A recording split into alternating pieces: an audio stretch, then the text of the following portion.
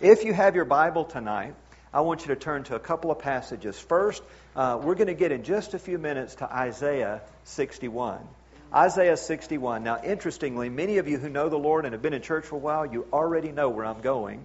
So I'm going to share a familiar text tonight.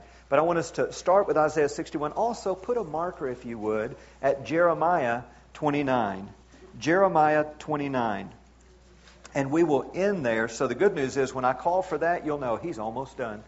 Okay? So we're going to look at a number of scriptures in between, but primarily we'll focus on those two tonight. Now, if anyone here, like me, has a short attention span, can you just tell me, does anybody here have a short attention span? I am doing you a favor. We're going to begin with a summary of the entire message. And by the way, after I tell you, you can't slip out. Okay?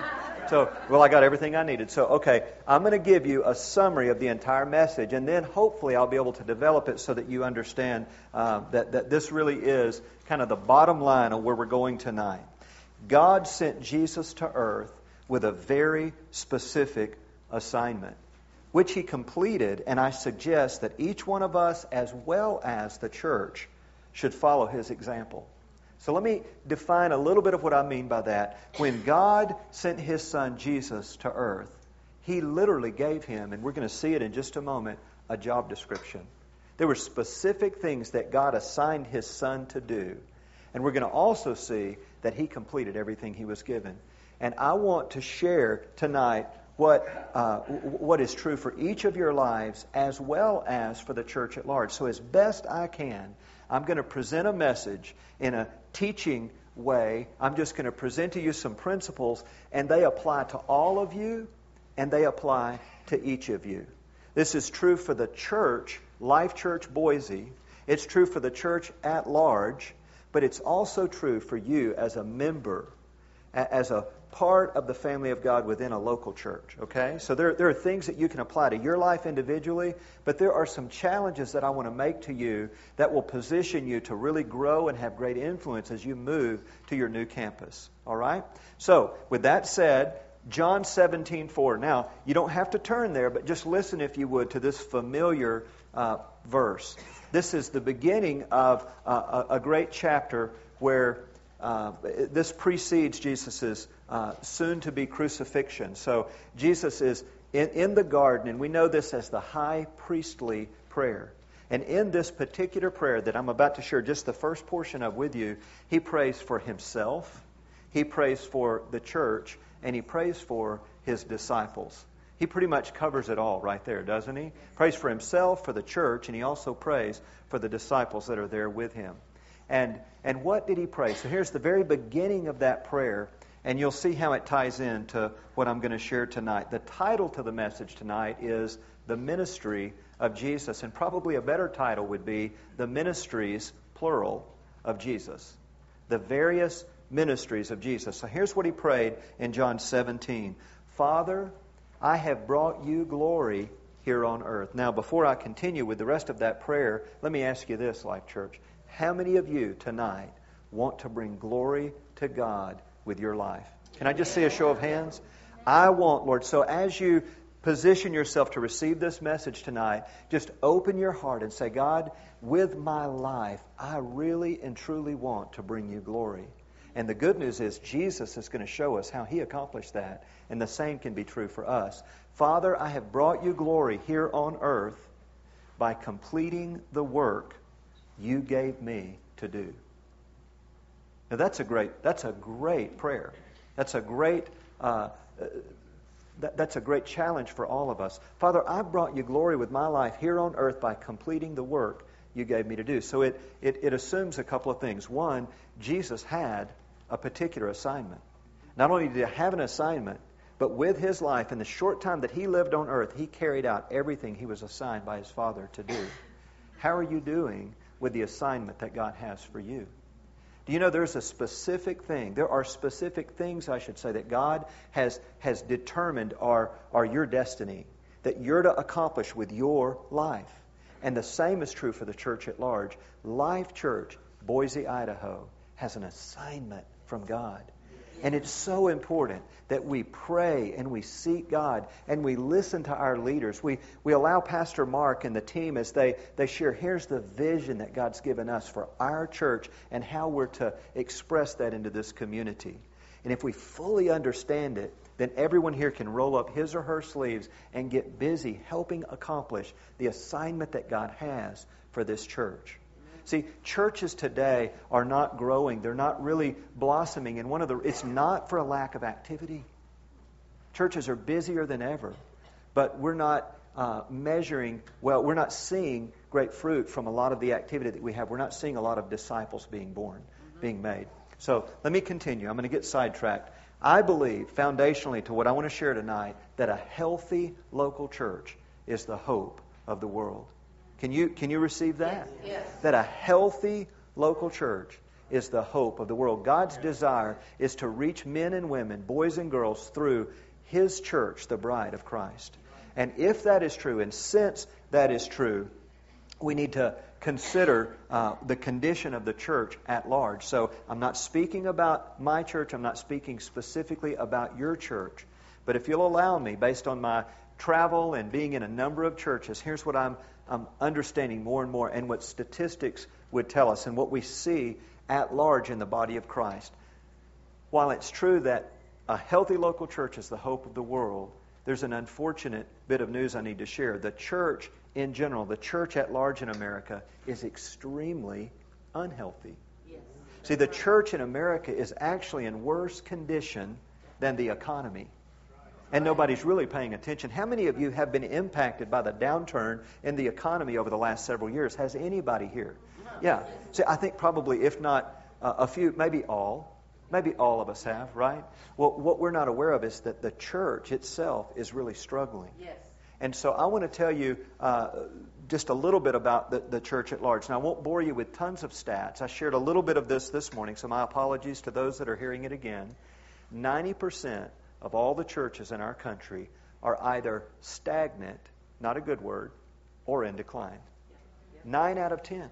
And there are over 350,000 mainline evangelical churches, and we are both a part of that group.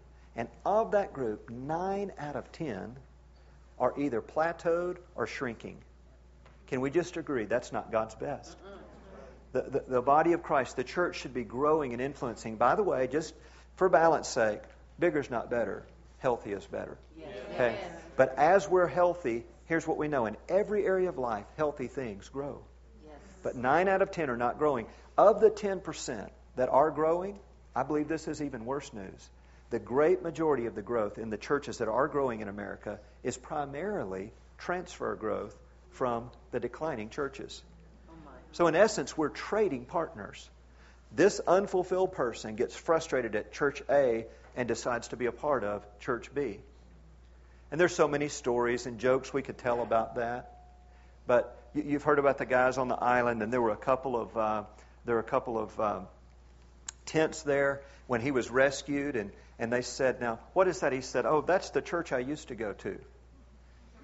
He says, "Oh yeah, what's this one?" "That's the church I go to now." See? People just move from place to place. One guy on an island, 2 churches. Probably somewhere in the delivery, I lost the humor. I appreciate, yeah. If these preachers over here could tweak that for me. It's not in my notes, so anyway. But you get the story, don't you? All right. So the truth is, we're not effectively reaching the lost, the unchurched, and here's a new category, the dechurched. How many of you have relationship with maybe a family member, a coworker, a friend, that at one time they were plugged into a church, but after this experience or that experience, they determine what's the use, and they no longer go to church, and truthfully, they love God. They really want to please God, but they've not been able to find a healthy church that they could invest their lives in, and as a result, they've just determined not to be a part of the church. And that's really an indictment on the church, isn't it? So anyway, that's the condition of the church. Now, it's going to get better, but bear with me for just a moment. Not only is the church struggling, but those of us who attend church on a regular basis, truth is we're not doing so well either. Some of the saddest, most depressed and unfulfilled people on earth attend church on a regular basis. Now, here's what's happening. in a room this full, it could be the person immediately in front of you that I'm describing. And the truth is, they are miserable. They attend church on a regular basis. They pray. They read their Bibles. They're doing all the disciplines of the faith. But when you get to know them, you find out they're extremely unhappy. They're unfulfilled. They've known the Lord for maybe a year, 2 years, maybe many years, and they're doing the things that they believe are the right things. They're going to church on a regular basis, but their lives have not really been impacted and transformed by the gospel of Christ. Well, they're not so happy. They're a terrible advertisement to their non-Christian friends, their co-workers, their neighbors. And the end result is they have very little, if any, influence for Christ. Now, aren't you glad Pastor Mark invited Mr. Encouragement to speak to you tonight? That really is what's going on at large. Not only is the church struggling, but many of us who attend church. So again, it could be the person immediately in front of you. It could be the person directly behind you. It could be the person to your right or to your left. But there is a chance that I could be describing your life.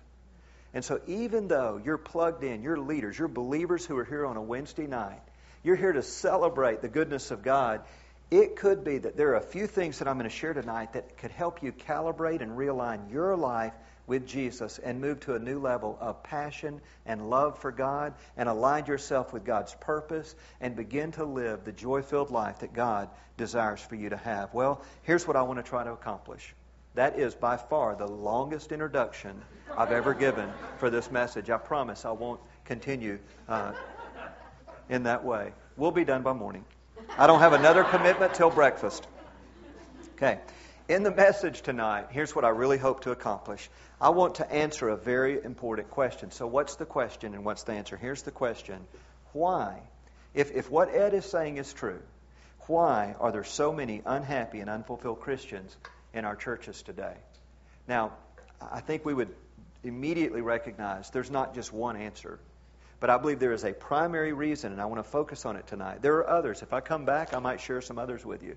But tonight, I want to give you the primary reason that is true, that there are so many unfulfilled and unhappy Christians in our churches. So here's the primary reason, and I want to get to the Isaiah 61 passage, and we'll explore this together. But the church has only emphasized one of the ministries of Jesus.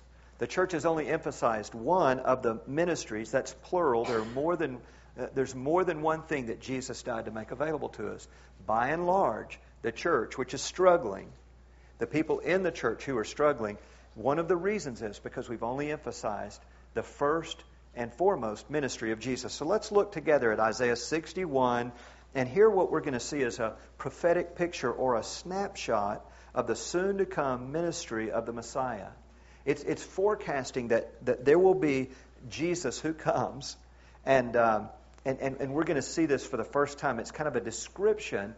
Jesus' job description is about to be shared.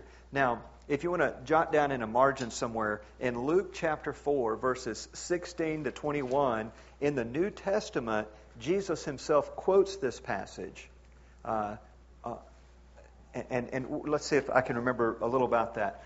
Jesus returned to Nazareth, where he was raised, and it says he, as usual, or as was his habit, he went to the synagogue on the day of worship. So isn't it cool that Jesus modeled church attendance for us? So that's a good thing. We should be like Jesus in attending the house of worship on a regular basis. So as he attended, he was brought the scroll, that is the book of Isaiah, and he opened it, and he turned to this particular passage. He read what I'm about to share with you. And upon completing this text and reading it to the people there, he closed the book, he sat down, and everyone, according to Luke's gospel, stared at him. And after a moment's pause, he said, "Today, this is fulfilled in your presence." And he acknowledged that he was the Messiah. And while there was some celebration then, there were a lot of people befuddled by that because they pictured a Messiah in a different way, did they not? But what did Jesus read? What was the assignment that God gave him that, according to John 17:4, he completed and brought glory to God? What are the things that he came to do? First, on that job description, we'll see it here, The Spirit of the Lord is upon me. Can we just agree, too, that that is a very good thing? The Spirit of the Lord is upon me, and He has anointed me. Another translation says He's chosen me to do what? The first thing on the list, to preach the gospel to the poor. Now, a lot of people would make a case that specifically meant the poor, the downtrodden, those who didn't have any means. And I believe it would certainly include them. But can we just agree, anyone who doesn't have a relationship with God is poor. Okay? So He came to preach the gospel. So the emphasis I want to point out is that the first and foremost ministry of Jesus, He came to bring salvation to people. This first ministry produces salvation. And can I just suggest that this is the one ministry of Jesus that by and large the church gets right. So many, many churches are good at presenting the gospel such that people can be born again. And I in no way am minimizing salvation. Salvation is wonderful, it's essential, it's necessary. I believe it's the greatest miracle any of us will ever encounter, any of us will ever experience. And let me give you an example. Somebody could be physically healed, which is a great thing, but they could still die and spend eternity separated from Father God if they don't come into relationship with Him. So salvation is critically important. But listen to me, salvation alone will not solve all the problems that you face this side of heaven. Am I right? Yeah. Right. And so that's the primary ministry of Jesus, and we want to see people born again. We want to see salvation come to as many as possible. I will never be part of a church that doesn't emphasize evangelism, that isn't all about reaching people who don't know the Lord. It is critically important. So don't in any way mishear what I'm saying. But when we only emphasize salvation, if that is the only true ministry on display within the church, we cheapen the death of Christ, because He died to give us much more. And as we continue to look at what's available, we're going to see the other ministries of Jesus. Jesus wants to do more than just get us to heaven. He wants to help us while we're here on earth. Isn't that good news?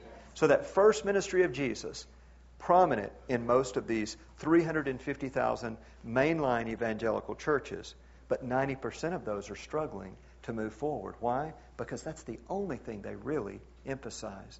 Church after church after church is guilty of getting people saved and then putting them into leadership.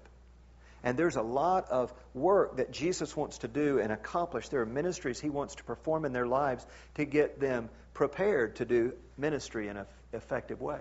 So let's look at the remainder of Jesus' job description. Here's the second thing on the list.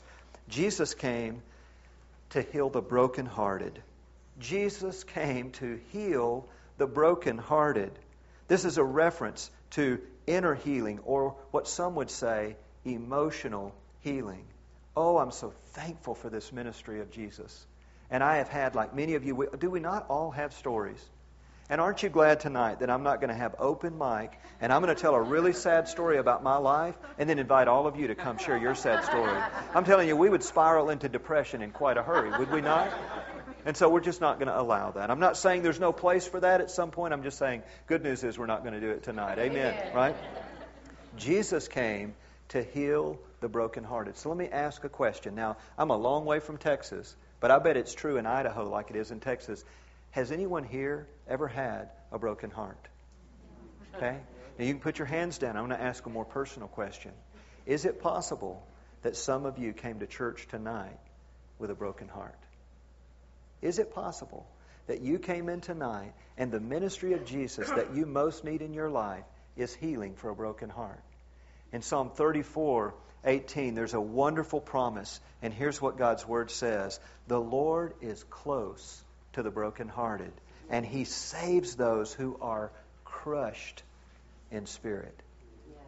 Yeah. So if you came tonight, and by some circumstances in life, whether it be medical news or a relational issue or a financial issue, could be an issue in your career at work or with an extended family member or a neighbor, and the truth is you came in with a broken heart. Listen, one of the primary ministries of Jesus on His job description He came to heal the brokenhearted.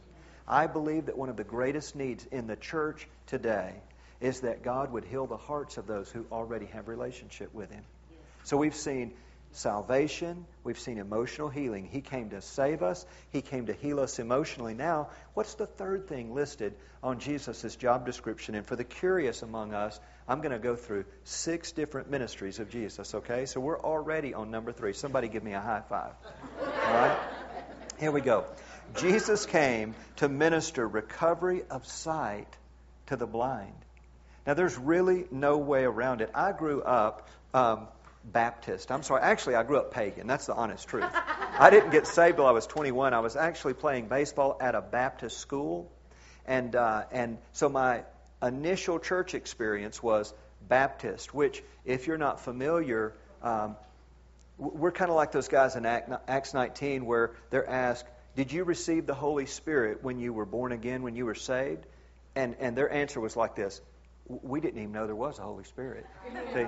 So in my upbringing, we were just not real familiar with the Holy Spirit and the gifts of the Holy Spirit. And so I do not understand the bad theology that permeates much of the church today that would suggest that healing, as well as other gifts and ministries of the Holy Spirit, ceased to exist once the church was fully established at the end of the first century. There's a word for that, and I think it's a Greek word. Are you ready? You know, right? This is really good. Hogwash. See, I remember sitting through seminary classes, and I thought, well, I hear what history may record and tell us, but does the Bible say that? I can't find it in my Bible. And that didn't win me a lot of favor with my professors who had more degrees than a thermometer. And I'm sitting there barely educated and just saying, but I read this book that you guys encouraged me to read, and I can't find it there. See, Psalm 103 verses 2 and 3, bless the Lord, O my soul, and what? Forget not all His benefits. He forgives all our sin. There's salvation. And in a separate act, He what? He heals all our diseases. So healing is still for today. Now, what's really cool is I'm just sharing with you what I understand the Bible to say, and I'm so thankful that we don't have a God who is in heaven tonight nervous. Like, He is not sweating and wiping His brow with a hanky, nervous about, boy, you're really making a big promise on my behalf. See, here's the great news. Whether it be salvation that you need, whether it be emotional inner healing that you need, healing for a broken heart, or if it is physical healing, tonight would be a great night for God to touch you. If you came here tonight with a bad medical report, see, it could be a common cold. It could be cancer. But the truth is, God, through the ministry of Jesus, can heal His people. Can we be open to receive the healing that God wants to make available? He came to save us. He came to heal us emotionally. He came to heal us physically. We're already to the 4th item on Jesus' job description. What a beautiful job description our Savior has. Here's the 4th thing listed. He came to preach freedom to those who are captive. Freedom to the captives. Freedom from bondage. Freedom from addiction. Freedom from unhealthy life patterns. Jesus came to give us freedom. Now that excites me. We can be in bondage to many things. See, the most common that we always think of, if you're like me, I've been in church a long time, and so I think, oh, okay, that must be referring to alcoholism or drug addiction. And maybe even in today's world, we could add pornography, because a lot of people, have the internet and they're not making good choices. So, by the way, let me say this. I'm not minimizing those. All of those would come under this category. Freedom is available from any of those things. Yes. And so if tonight you're here and you have any of those in your life, the good news is Jesus came to set you free. Amen. And you can be freed from any of those things that are not pleasing to God. But it may be that none of those are true for your life, but there are other things that God wants to address in you that would be areas that need freedom. It could be that you have issues with insecurity, that you struggle terribly with your identity. For years, I found my identity in my performance. performing as a son, as a baseball player, performing as a father, as a husband, as a pastor. I needed affirmation and strokes all the time. I wanted somebody to pat me on the back and tell me I'd done a good job. I had insecurity and identity issues. And it could be that that's true for you. Now, we could continue this list for a while. There are many things that we need to be freed where we find our identity in Jesus and in Jesus alone. And that's possible for all of us tonight. And in just a moment, as we continue to unpack this, I want to share with you a very personal story of something God has done in my life fairly recently, just within the last few years since I've been on staff at Gateway. Well, if we were to look together at John 8, and we'll do that. If you have your Bible, you might look with me at John 8, verses 31 and following. I'm going to read that in just a moment. But as we approach this text, I want you to just consider this truth. Do not believe the lie that you will always struggle with a particular sin or issue in your life. That is not, according to what we're about to read, that is not a biblical perspective. It is not required that you always struggle with something. It is possible for us to live completely free. And so we can only do so, according to this text, by abiding in Jesus. So let me show you what I'm talking about. John 8, 31 and following. Jesus said, so if you have a particular type of Bible, this is going to be in red ink. And it's conditional. He begins by saying, if. So it's conditional. If you abide in my word, you are truly my disciples. If you abide in my word. Now, there is the written word. There's also the living word. Jesus himself was the word. In John 1, we see, in the beginning was the word, and the word was with God, and the word was God. And we go down several verses. I believe it's 14 where he says, and the word became man, became flesh, and lived among us. That being Jesus. So, if we abide, he's saying, if you abide in me, you can be my disciple. You can be someone who looks like Jesus. And it continues, and you will know the truth, and the truth will set you free. So we're still in John 8. You will know the truth, and the truth will set you free. Isn't it interesting that just a few chapters later, chapter 14, verse 6 in John, Jesus says, I am the way, I am the what? Truth, and I am the life. So if we abide in Jesus, the Word, we can be His disciples. And if we know the truth, if we have relationship with Jesus, then we can be set free by this one, this truth, who is Jesus. And it continues, so if the Son, who is the Son, that's also Jesus, if Jesus liberates you, then you are completely, unquestionably free. And the original King James says you are what? Free indeed, right? So freedom is possible. Now, I was with a pastor friend about a year and a half ago down in the Houston area, and I had been his college pastor many years ago. By the way, I'm older than I look. I always tell these stories and people go, how old is that guy? I'll be 51 on Saturday. So I'm older than I look. I've been doing ministry for about 29 years, and sadly, here's the truth. I got saved at 21, and 10 months later, I was a full-time youth pastor in a Baptist church. They will hire anybody with a personality. And I was a wreck. I barely knew how to I didn't know the difference between the Old and the New Testament, and I was a pastor at a it's kind of nutty. Anyway, I know there was a point I wanted to make. It probably wasn't a good one, so let me make this one. The greatest behavioral change to ever take place in my life, and if my wife or either of my boys were here, they would stand and give testimony of this. The greatest behavioral change to ever take place in my life didn't take place at 21 when I was born again. And by the way, again, am I thankful for my salvation? Yes. Okay. I had some change. And then at 28, when I received baptism with the Holy Spirit, and a lot of things began to come into alignment for me, and that was a good experience for me, and I'm so grateful for it. But listen to me. At age 42, 43, sitting in a counselor's office as a result of an issue in my life, God addressed some wounds from childhood, and I experienced inner healing, emotional healing. it led to some freedom in my life. And I just want to tell you a little bit about that, okay? When I was a little boy, at age 2, I ended up being brought into a children's home, and I lived in a children's home from 2 until 9. And for 4 years, almost 4 years, from the time I was 5 and a half until I left the children's home, I was repeatedly violated by one of the older boys in the home. And I went for help, and I was told to be quiet and go to my room.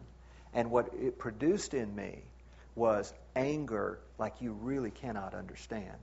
Now, I don't know what your issue might be, but I can tell you what I've been set free from, and it is anger. And I'm so grateful to God that I didn't have to live the rest of my life. I was telling the story about this pastor in Houston, so it is coming back to me. See, old age does that. So this pastor in Houston had believed a lie, that he would always struggle with a sin that had been part of his life many years ago. And when I was his college pastor all these years ago, he came out of a life of homosexuality, and then the Lord set him free, and he ended up in ministry, very talented, handsome, could play every instrument known to man, could sing, could preach. He was just so talented. Planted and grew a very healthy, large church, but then he relapsed and fell back in with a wife and 4 beautiful daughters. He fell back into this former pattern of sin. And he lost his platform. When we had to remove him, it was so difficult. But in the process of trying to minister to him and care for him, he let it out that I had believed a lie, that I would always struggle with this particular sin in my life. But see, can we agree, based on what we just read, that's not what God's Word says. It is possible for us to be completely free. Well, in a similar way, after these issues that I experienced as a little boy, I became a fighter, and my issue was not what his was. Mine was anger. And I mean explosive, demonic rage type of anger. And even though I'm quite small, I could get quite feisty. And at Gateway, after years of kind of hiding this and occasionally having it explode, my wife would see it from time to time. Never in an abusive physical way, but at least just a horrible berating of my wife with my words and with just violent anger. And with my boys doing similar things with my words, really hurting a lot of people. It happened at work at one of the healthiest, fastest growing churches in America. And rather than escorting me to the human resources office and starting the process of removing me from staff, they pushed pause on my leadership role, placed me in a secondary role. They got me professional counseling with a spirit-filled counselor. I call her Jesus in a pantsuit. She heard the Lord and ministered to me, and for the first time in my life, I'd been married about 18 years at the time, and it was the first time I'd ever revealed to my wife what took place in that children's home, because I was embarrassed. I lived with horrible shame, even though in no way could I have been a part of that. I just was a recipient of abuse. And God is so good. He put me with this Holy Spirit counselor who ministered inner healing to me, and the end result of that was freedom. And I no longer struggle with anger. Not like anyone else. When my team loses, I don't say, praise the Lord. See? But I want you to know, I do not live with the explosive anger that once controlled my life. And so that's my story. What I want to say to you, I did what I said I wasn't going to do. I just told a sad story. Anybody else got one? No. What I want to say is, it could be that there's an issue in your life that needs to be addressed, that you've hidden, you've never talked about it, you're embarrassed by it, it's something maybe that happened to you. There is a pattern that nobody really knows about, but God knows. And I want to tell you tonight, freedom is available to you. All right? So what I learned in this process is, Jesus sets us free, the Holy Spirit keeps us free. And so when we fully receive and activate the Holy Spirit, we can live a life of freedom. Now, a wonderful word picture, and we'll move to the final two. And aren't you glad I'm not going to take as long with points 5 and 6? Okay? Let me just say this. In this room tonight, there are lights installed, and they allow us to see and get around here in this room. But at some point, somebody had to come into the room and flip a switch to activate the lights. Listen to me. Many of you have the Holy Spirit residing in you. And what you need to do tonight, by an act of submitting your will and letting us pray and join with you, is to activate the Holy Spirit so that the gifts of the Holy Spirit and the fruit of the Holy Spirit can be put on display in your life. And freedom is available. Can you receive that? All right, here's the fifth assignment on Jesus' job description. Jesus came to set at liberty those who are, odd word, bruised. Those who are bruised. Now this is another reference to inner healing, I believe. Now I want to look at an obscure, even awkward verse. In the King James, it's really odd. In the King James, Proverb 20, verse 30, it's the very last verse in the 20th proverb. It says this: "The blueness of a wound cleanseth away evil, and so do stripes the inward parts of the belly." Now, how many of you are glad you came to church tonight? Yeah? Isn't that an odd verse? Now, when I find a verse that's that unusual, I get my iPad out and I begin to explore other paraphrases or translations that might be a little more easy for me to comprehend. And so, when I came across today's English version, here's what I found. Sometimes it takes a painful or difficult experience to make us change our ways. Here's an example of that. You only have to touch a hot stove once, and you'll say, never again. I'm going to check that and make sure before I touch it again, right? Several years ago, again, we came on the Gateway team 9 years ago this week. After pastoring in Houston for 15 years, we transitioned up to the Dallas-Fort Worth area, and we joined the Gateway team when Gateway was much, much smaller, and we've been a part of just a wonderful ministry for several years. But we left a home that we had lived in for 14 years, and we really loved it. It was on a large piece of land, a ranch-style home, and in that home, both of our boys were born to us. They weren't born in the home, but they were born in a hospital near our home, and we brought them home, and their rooms were right across the hallway from Mom and Dad. And when they were really tiny, that was a really good thing, because if we heard them in the night, we could get across the hall pretty quickly and check on them. So we loved our home. It was a real challenge to leave a home that we had really enjoyed for all those years. But we left that home, moved up to Dallas-Fort Worth. We bought a new home, and it was a smaller lot. It was a 2-story home, and so for the first time, our boys in our new home were upstairs in the opposite end of the house. We're downstairs in the other corner of the house. And so, by the way, that's not all bad, Mom and Dad, right? But in this particular instance, just a few weeks after we had moved into that house and we'd gotten all the furniture in the right place, including these incredibly cool bunk beds in my son Levi's room. Now, Levi was 5 at the time, so this is 9 years ago. He was 5 at the time. And one night, sound asleep, like you, at 2 a.m., I am out. I am really enjoying my rest. And I hear this shrill cry in the middle of the night. And how many of you as parents know your kids' voices? Mm-hmm. See, I didn't have to go, what was that noise? And how should I respond? Before I knew, I'm startled awake. I recognized that's Levi. I remembered the bunk beds, and I thought, oh my, he may have fallen and really injured himself because he cried out. So I'm on my feet, running, pitch black of night, new home, not familiar with the lay of the furniture. And as I ran toward the stairs, I caught my thigh on the corner of a piano bench that had been left turned out. And if you're wondering, even though this, again, 9 years ago, I'd been in ministry a little over 20 years at the time, I didn't say, praise the Lord. I did not. I didn't quote my favorite scripture. What I said, I'm just not, we're out of time. I was really injured. And just in a matter of minutes, I know all the moms in here are like, what about, he was fine. Levi was fine. Every mom in here is like, I want to know about the boy. So my leg had a huge bruise. See, the blueness of a wound in that King James is a bruise. And I had a good size one right here on my leg.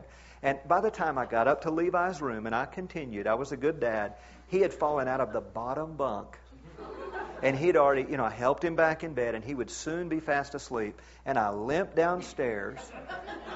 And the next morning, I actually had a men's Bible study group, and I thought, hey, this is pretty cool. I've got a good bruise. I'm going to wear shorts and flip-flops. So I have this early, like 6:30, men's Bible study group, and I walk in, and I'm just thinking, man, I'm going to get some sympathy. Wait a minute, I'm doing men's group. I thought to myself, Lord, can I please at some point in my life lead a woman's small group? And this would have been the day for it, because you would have gotten a lot of sympathy and concern. But no, on this day I had men, so none of them. About the only thing that even close to compassion was, dude, what happened to you? In other words, it was noticeable that I was limping, but they're like, what's up with that? So I got a lot of advice, unrequested, undesired, but I got advice like, hey, slow down. Life's not an emergency. And my favorite, don't run in the dark. Now, these are things, that's guys for you. The best advice of all. The best advice of all. Here's what I heard from the oldest man in the group. After all the young guys shared, he said, why don't you stay in bed and let your wife take care of those boys? Now, okay, so that's a funny story. That's a really funny story. But listen, I want to make a point if I can. How many of you know that not all painful life experiences are funny?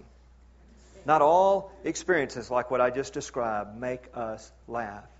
And tonight, in this room, there are some of you who suffer with ongoing chronic physical pain.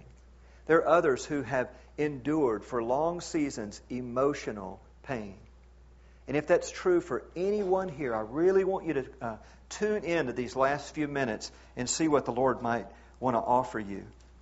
It could be that that you've been wounded in a number of ways, and so remembering a bruise is an outward sign that there's a problem on the inside. A bruise is an outward sign that something on the inside is wounded. Would you agree with that? And so it could be, in the same way that one guy in my small group said, what happened to you? It could be, as people get to know you because of some wounds that you've experienced, whether they ask it, they're at least thinking it, what happened to you? What is your story? Why do you react or respond that way when things like this happen? You give a reaction like this, right? So it could be that would be your story. I'm aware of a number of things that people that I've counseled just in the last little bit have struggled with. Recently, I sat down with a wife whose husband had been unfaithful to her. Deep wounds. I just cannot imagine how difficult that might be. There was another, a wayward child who had really strayed from the things that parents had taught that child. A friend had betrayed a person, or maybe I could say it this way: a person had been betrayed by their best friend. It was very, very painful for them. There are others. I know of someone who made an error on the basketball court, cost his team a game, and the coach cursed him and yanked him off the field by his jersey and humiliated him before his peers. But all of us could add to that list wounds or painful experiences that we've walked through in life. And what I want to tell you tonight is that one of the ministries of Jesus is to set at liberty those who are bruised. So the question is, do you have bruises? As I tell these stories, does anything come to mind? Is the Holy Spirit spotlighting anything in your life that needs to be healed? One of the ministries of Jesus is that He would touch and heal the bruises in our lives. So last point before we move to the sixth and final part of Jesus' job description, life's most painful lessons are great teachers if we choose to learn. Are you choosing to learn from the difficult experiences that you are encountering in life, from the bruises and the difficult experiences that you are walking through in life? Here's the sixth and final part of Jesus' job description. Thus far we've seen that He came to save us, He came to heal us, and He came to set us free. So here's the final thing. Jesus came to proclaim the year of the Lord's favor. Now let me ask, is there anyone here that could stand to get a little more of God's favor on your life? Yeah? Don't we want to just live in the favor of God? How many of you would just be excited tonight if God could release from heaven, and He can and He will, hope for your situation? One of the greatest strategies of the enemy is to rob us of hope. One of the things he has set out to do is steal and rob us of the hope that God wants to put in our lives. And I'm reminded of just a couple of passages. One is in Acts chapter 27. Now, this is an amazing story. I think it would make a great Hollywood movie. Acts 27 recounts for us this shipwreck that Paul experienced.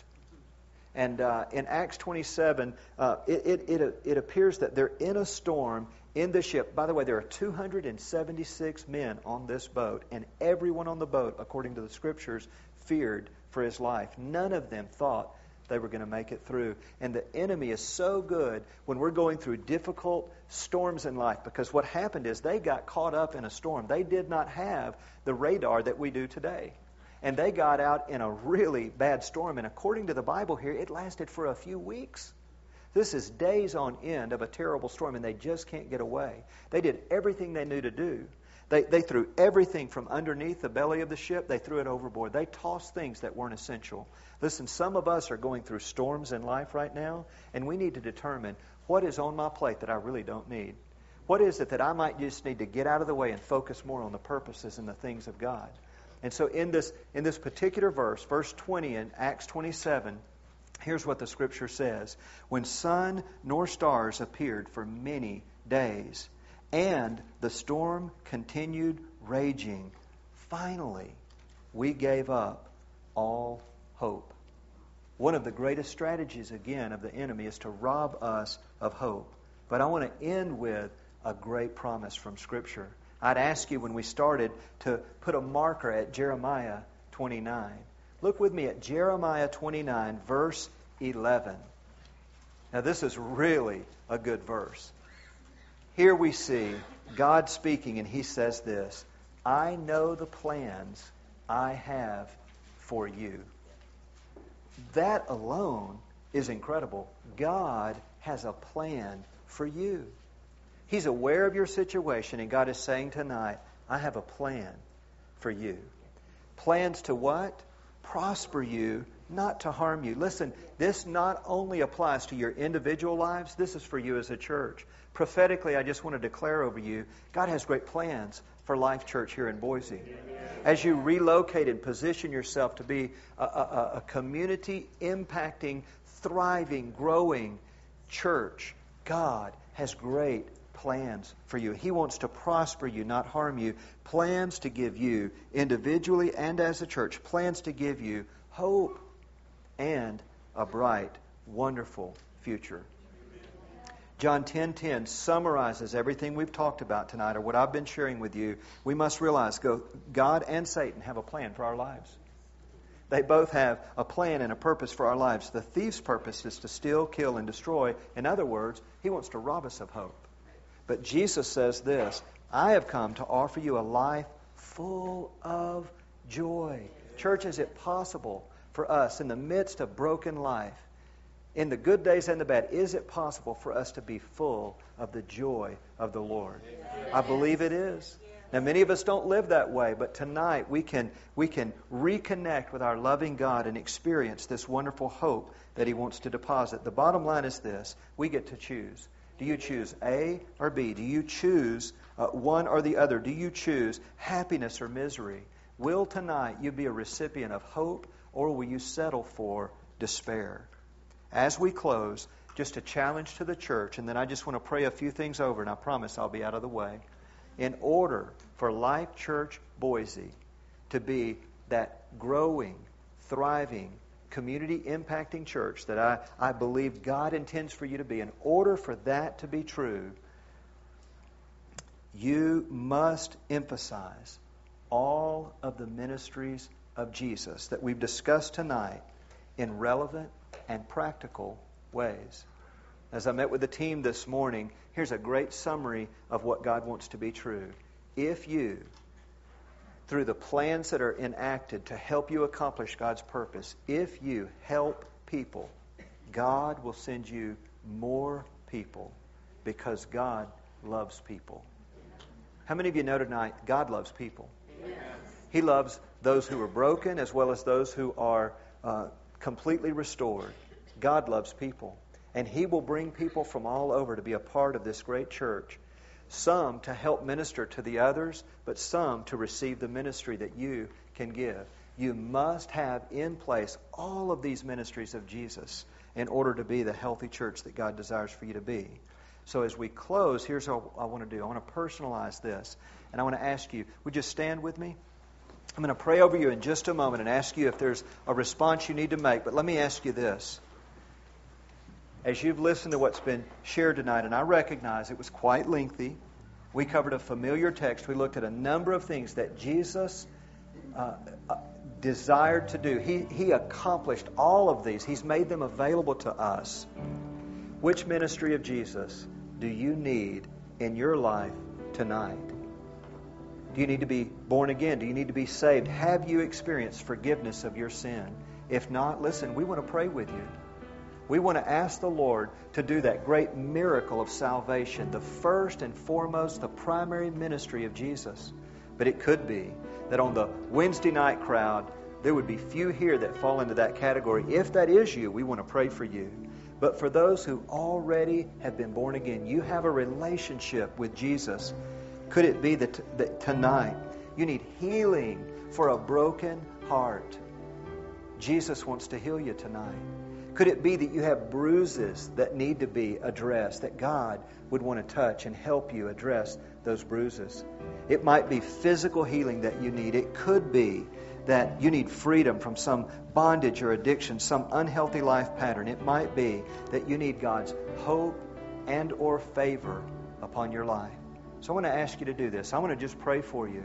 But as I pray, I want you to be asking, Lord, which ministry of Jesus do I need in my life? And I want to ask you, if there is any ministry of Jesus that you need, would you just be brave enough to come stand right down here? And I'm just going to pray a brief prayer. I'm not going to hold you.